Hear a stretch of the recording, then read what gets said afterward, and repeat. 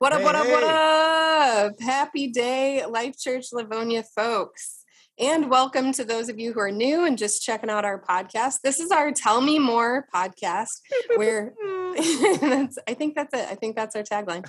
Pew, pew, pew. This is where we dive in deeper into the message that maybe the pastor didn't have an opportunity or didn't have enough space on Sunday to dive into the message.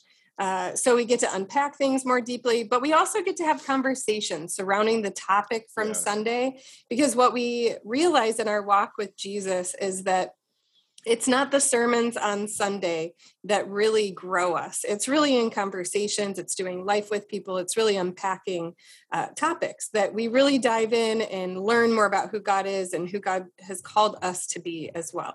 So I'm here today with Alex Rahill, our senior pastor. Wow. What a day. What a title.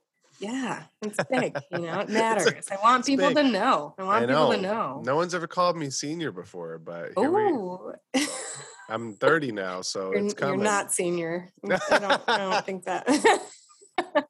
I'll just call you the lead. He's the lead guy, everybody. So we're here today. We're talking about reconciling relationships. This past Sunday, you talked about Jesus and his relationship with Peter.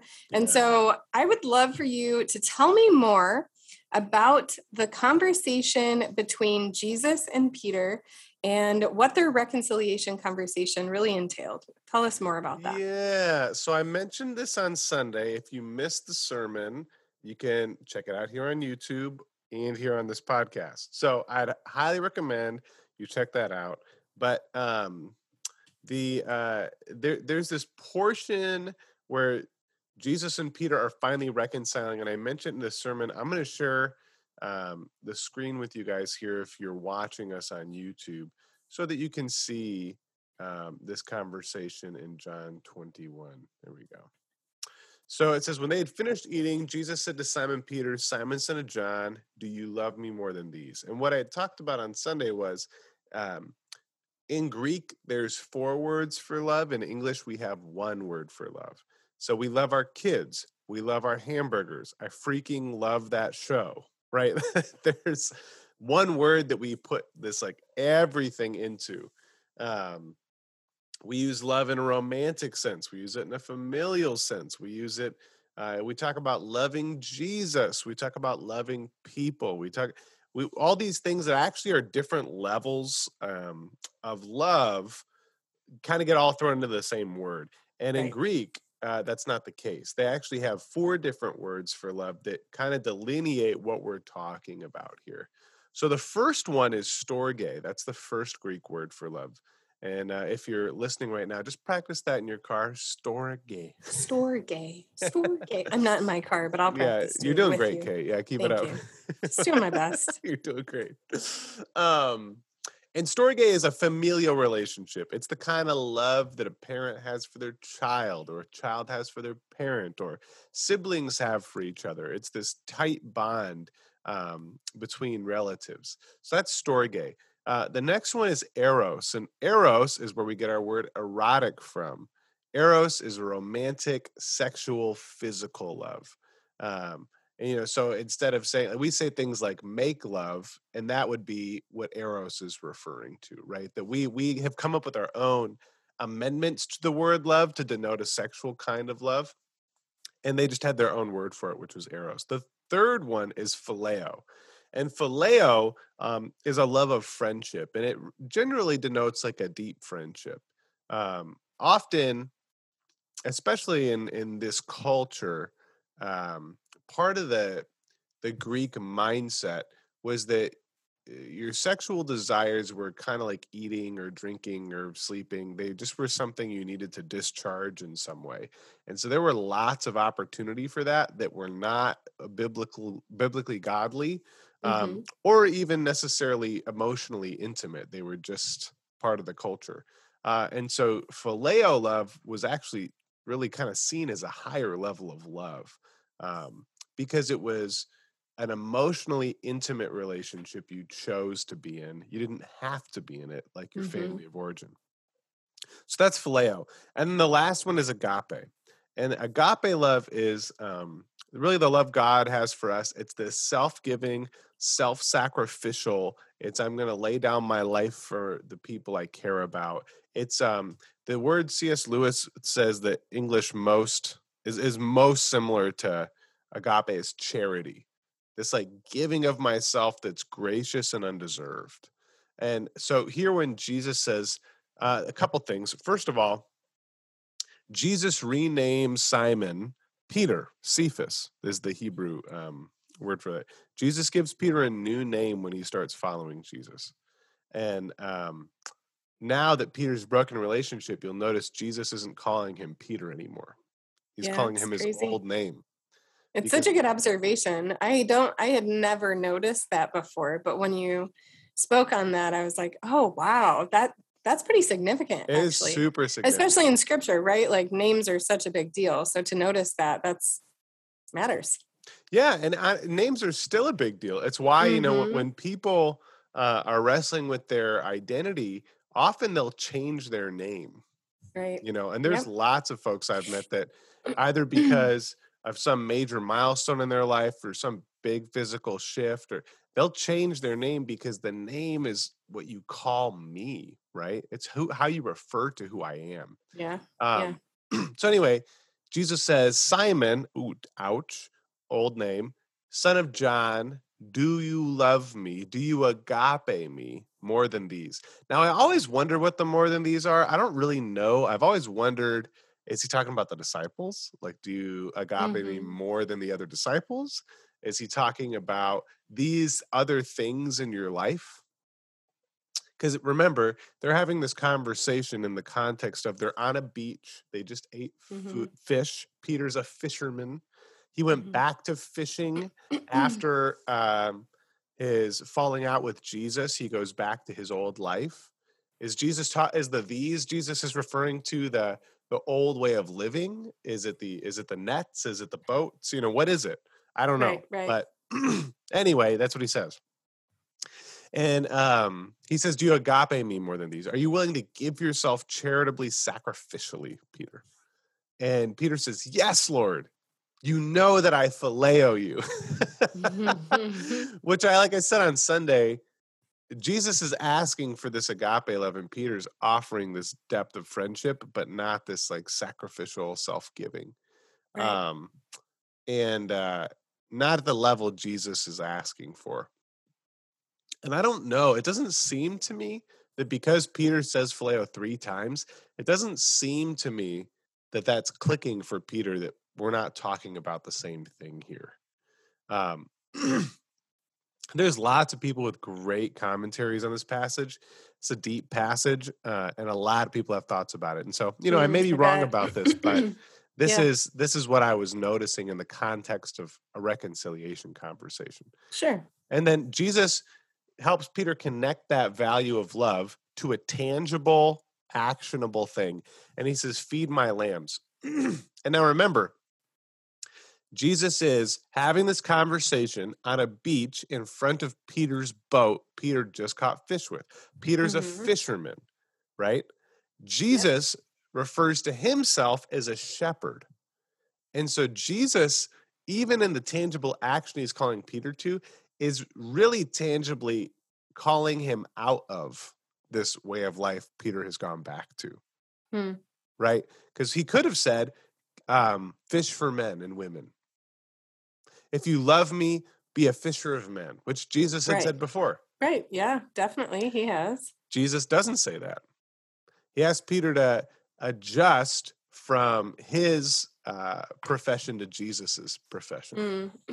And that word for feed, the literal translation is pasture. Take my lambs out to pasture. Provide for them. Give them what they need. And then again, Jesus says, Simon, son of John, do you agape me? Really, it's agapao. It's just a form of agape. It doesn't really matter. And again, he answers, yes, Lord, you know that I phileo you.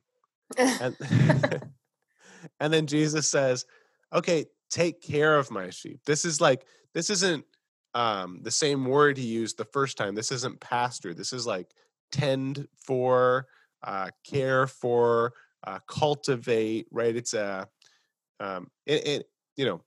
in shepherding terms, sheep have multiple needs. They need to be fed fresh grass and water out at pasture, but they also need to be cut. Their Well, wool need. Thank you. I was like you're fur. welcome. I mean, Fur that's why coat. I'm here. That's why you're here.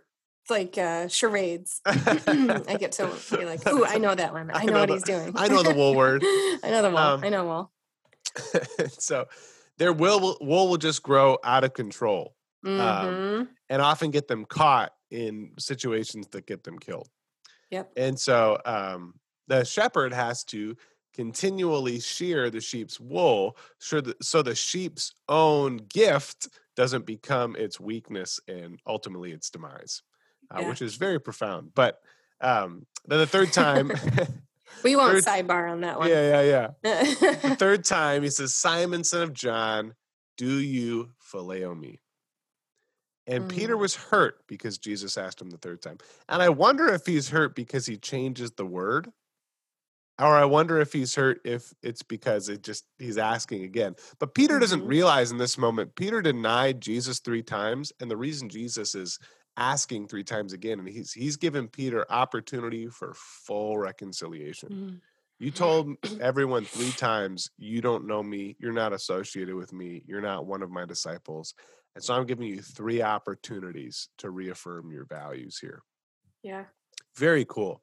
And then, so he says, third time, Peter's hurt. Do you love me? He said, Lord, you know all things. You know that I phileo you. Then Jesus said, feed my sheep. That pasture word again. I didn't talk about this part on Sunday, but I think this is so profound right here for all relationships. This is a picture of emotional maturity right here. Very truly, I tell you, when you were younger, you dressed yourself and went where you wanted. But when you're old, you will stretch out your hands and someone else will dress you and lead you where you do not want to go. Jesus said this to indicate the kind of death by which Peter would glorify God. And then he said, follow me. Now, what's amazing about that is, like all of us, when we are young and establishing our own dependence, all of our decisions, the way we look, the way we talk, the things we do, all revolve around us. Mm-hmm. And as we grow deeper in relationship, if we are unwilling to be dressed by someone else and taken to places we would rather not go, the relationship doesn't survive. And what Jesus is describing here is how Peter dies and glorifies God, but it's also a metaphor for emotional relational maturity.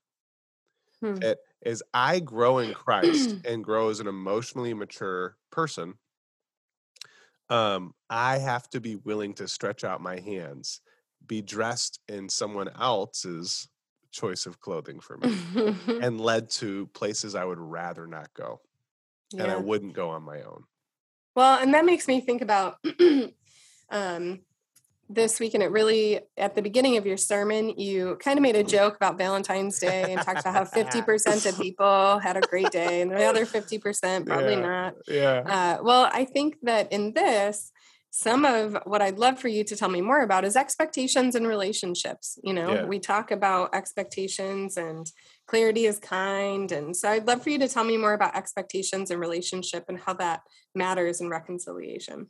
Yeah, expectations are something we all have, but we don't all know we have. And often we don't know we have them until someone doesn't meet them.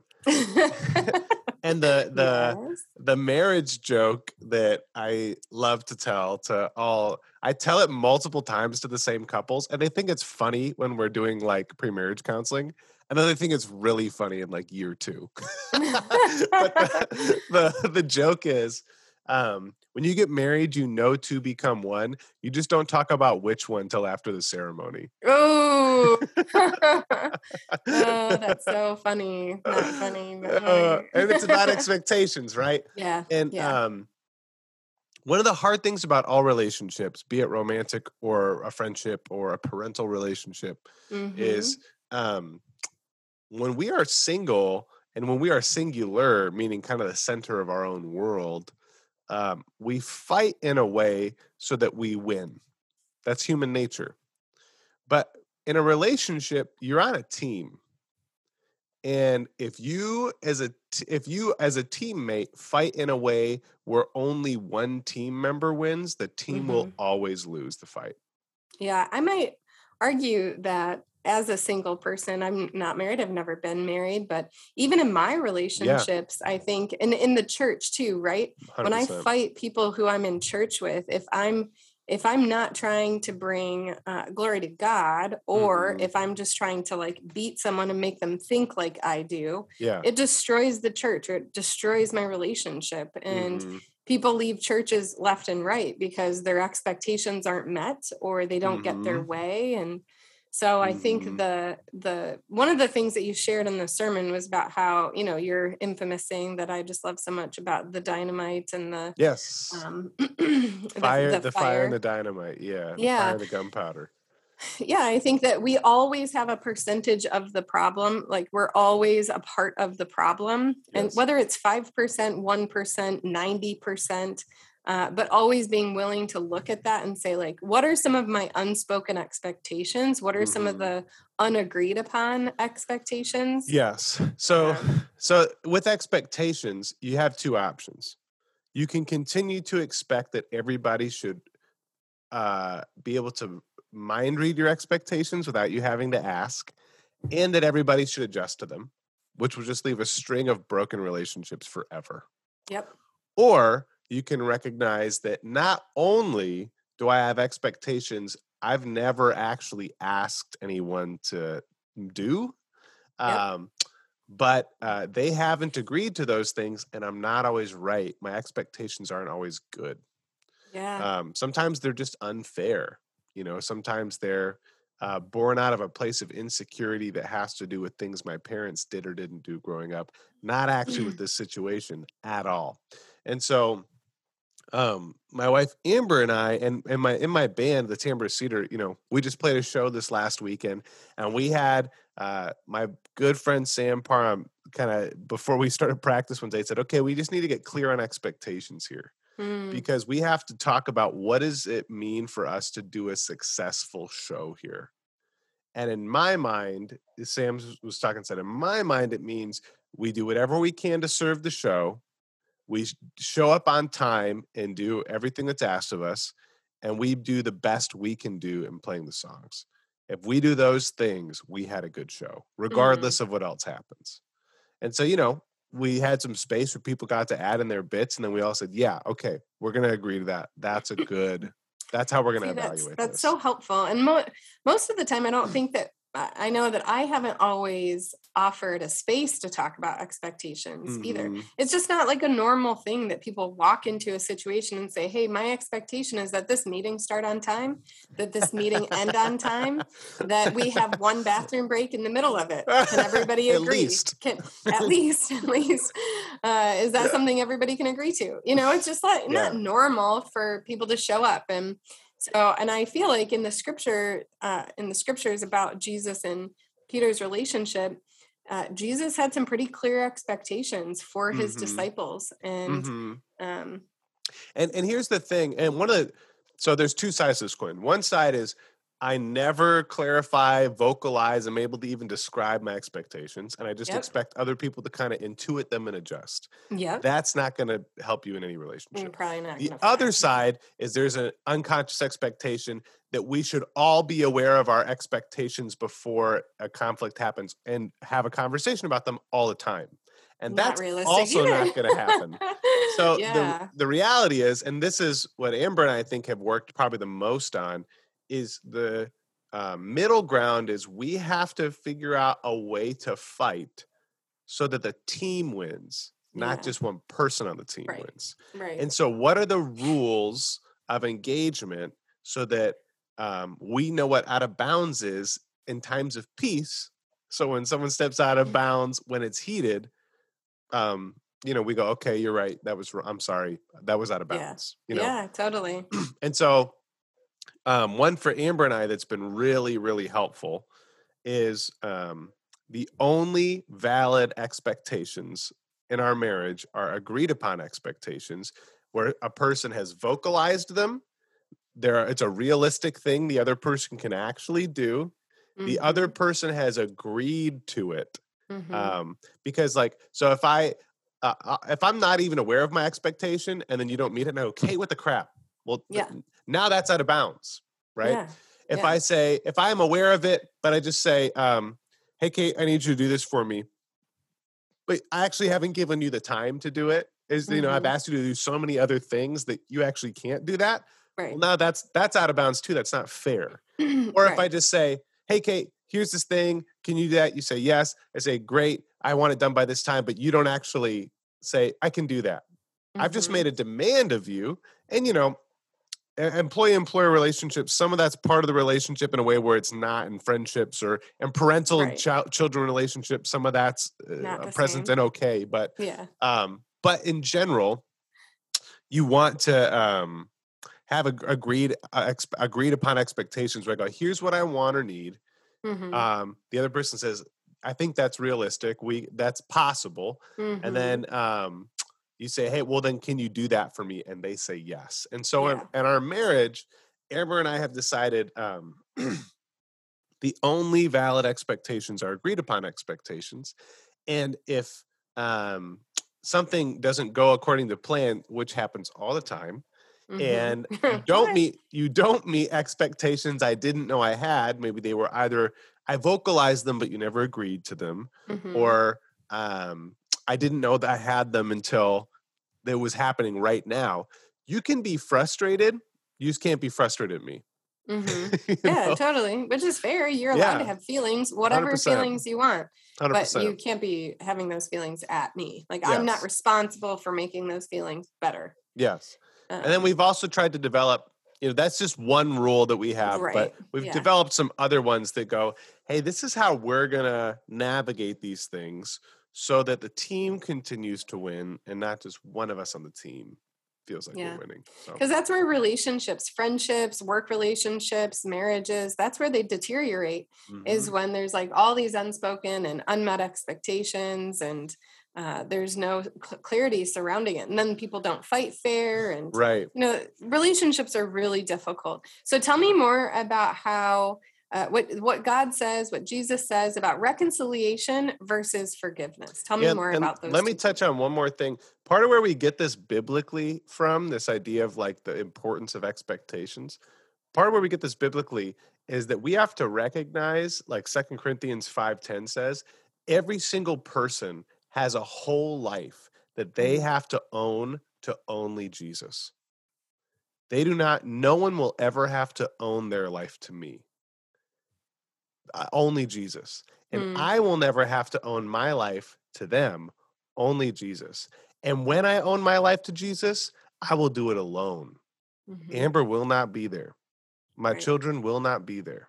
It will be just me and just Jesus. And so when I, in the conversation about expectations, I recognize you have an entire life, purpose, meaning, plan, is a part of God's plan that is entirely separate from me. And I am not the one you are ultimately accountable to. And I give you a level of humanness, recognizing that I'm not your God. You have a God that you will have to own your life to, and that God isn't me. And so as we're trying to work together, me taking the place of the deity that gives commandments over your life is an inappropriate place for me. That's an appropriate place for God. That's an inappropriate place for me. And how often church folk try to become God for people, though.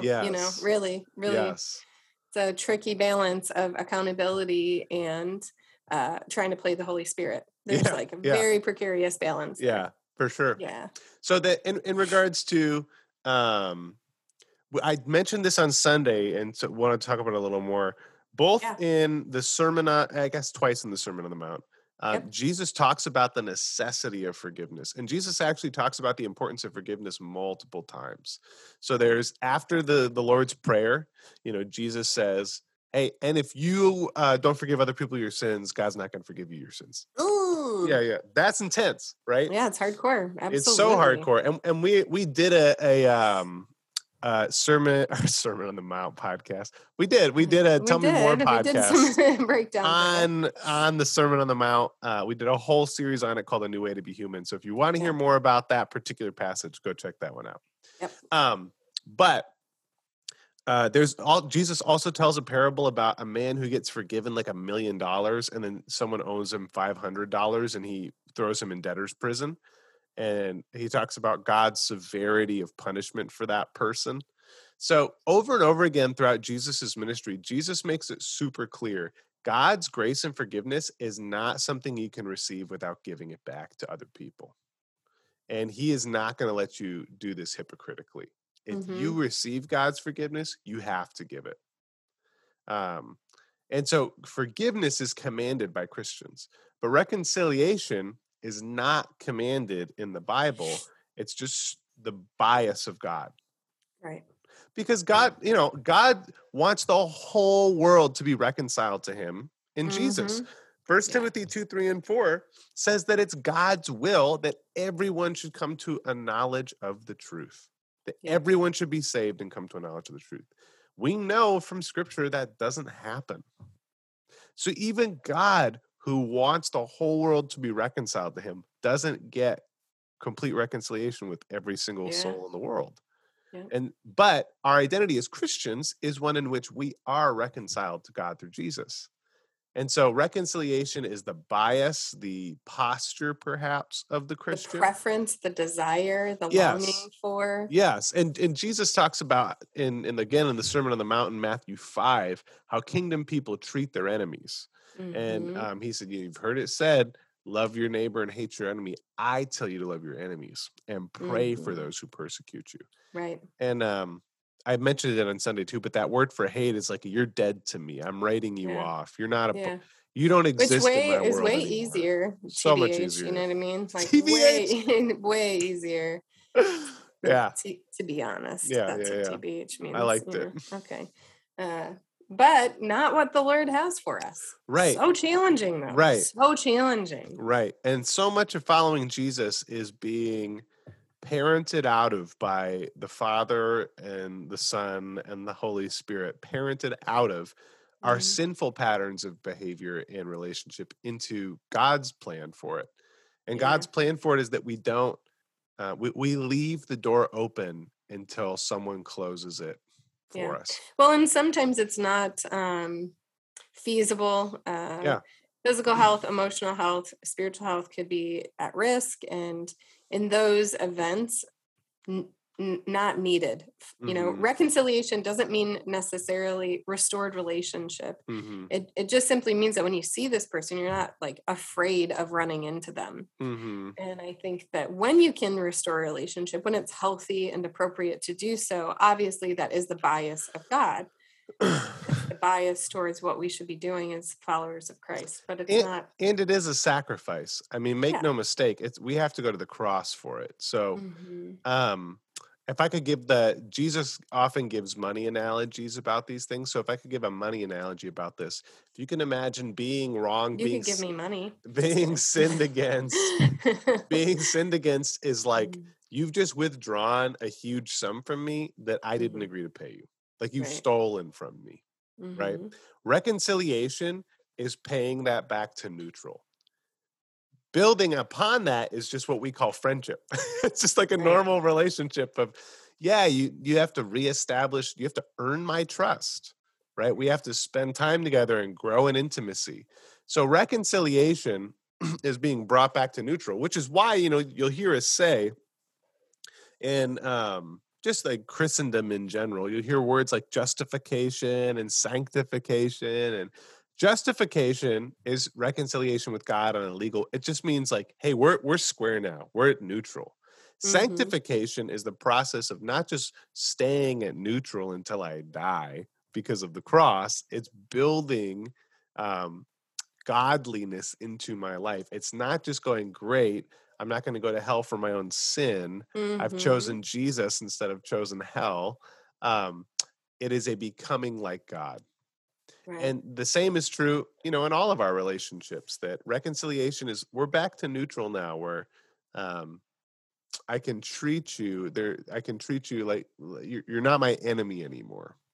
Yeah. We're square. Yeah. And there's a gift in that, there's transformation that happens in the way that we interact with people, the way we interact with ourselves, and, different situations come up and we're just able to have more grace perhaps, or Mm-hmm. more gentleness or more faithfulness. And these are all things that God is trying to redeem inside of us. And those happen through context of relationships. And that's probably one of the reasons why I'm, maybe it's just my nature. I'm just a very relational human. But I think that God is always moving through relationships. And he said it's not good for man to be alone. And that's Mm-hmm. not only in a marital sense, that's in a No. communal sense. That's Right. actually about how we are to grow and be loved and cared for. And that's why I love the church in Yeah. general. And side note on that, the not good for Tell man to be me. alone. Tell me. So English doesn't get this right very well. So the original word used for mankind, humankind, is Adam, right? Yeah. Adam. That means dirt. Okay. That's not the word for male. Male is ish. Female is isha. So Yeah. Adam was not actually like a male. Adam was a human.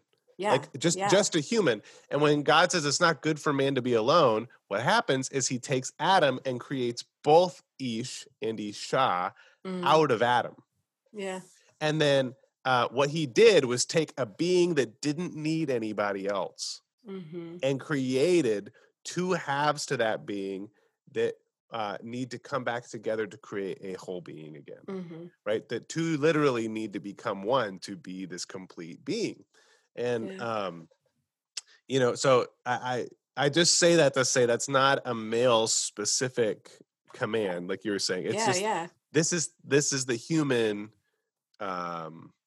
not condition in a sinful way. It's part of our human nature, is that like we the need experience, each other. the human experience. Human experience is a good word for that. Yeah. 100%.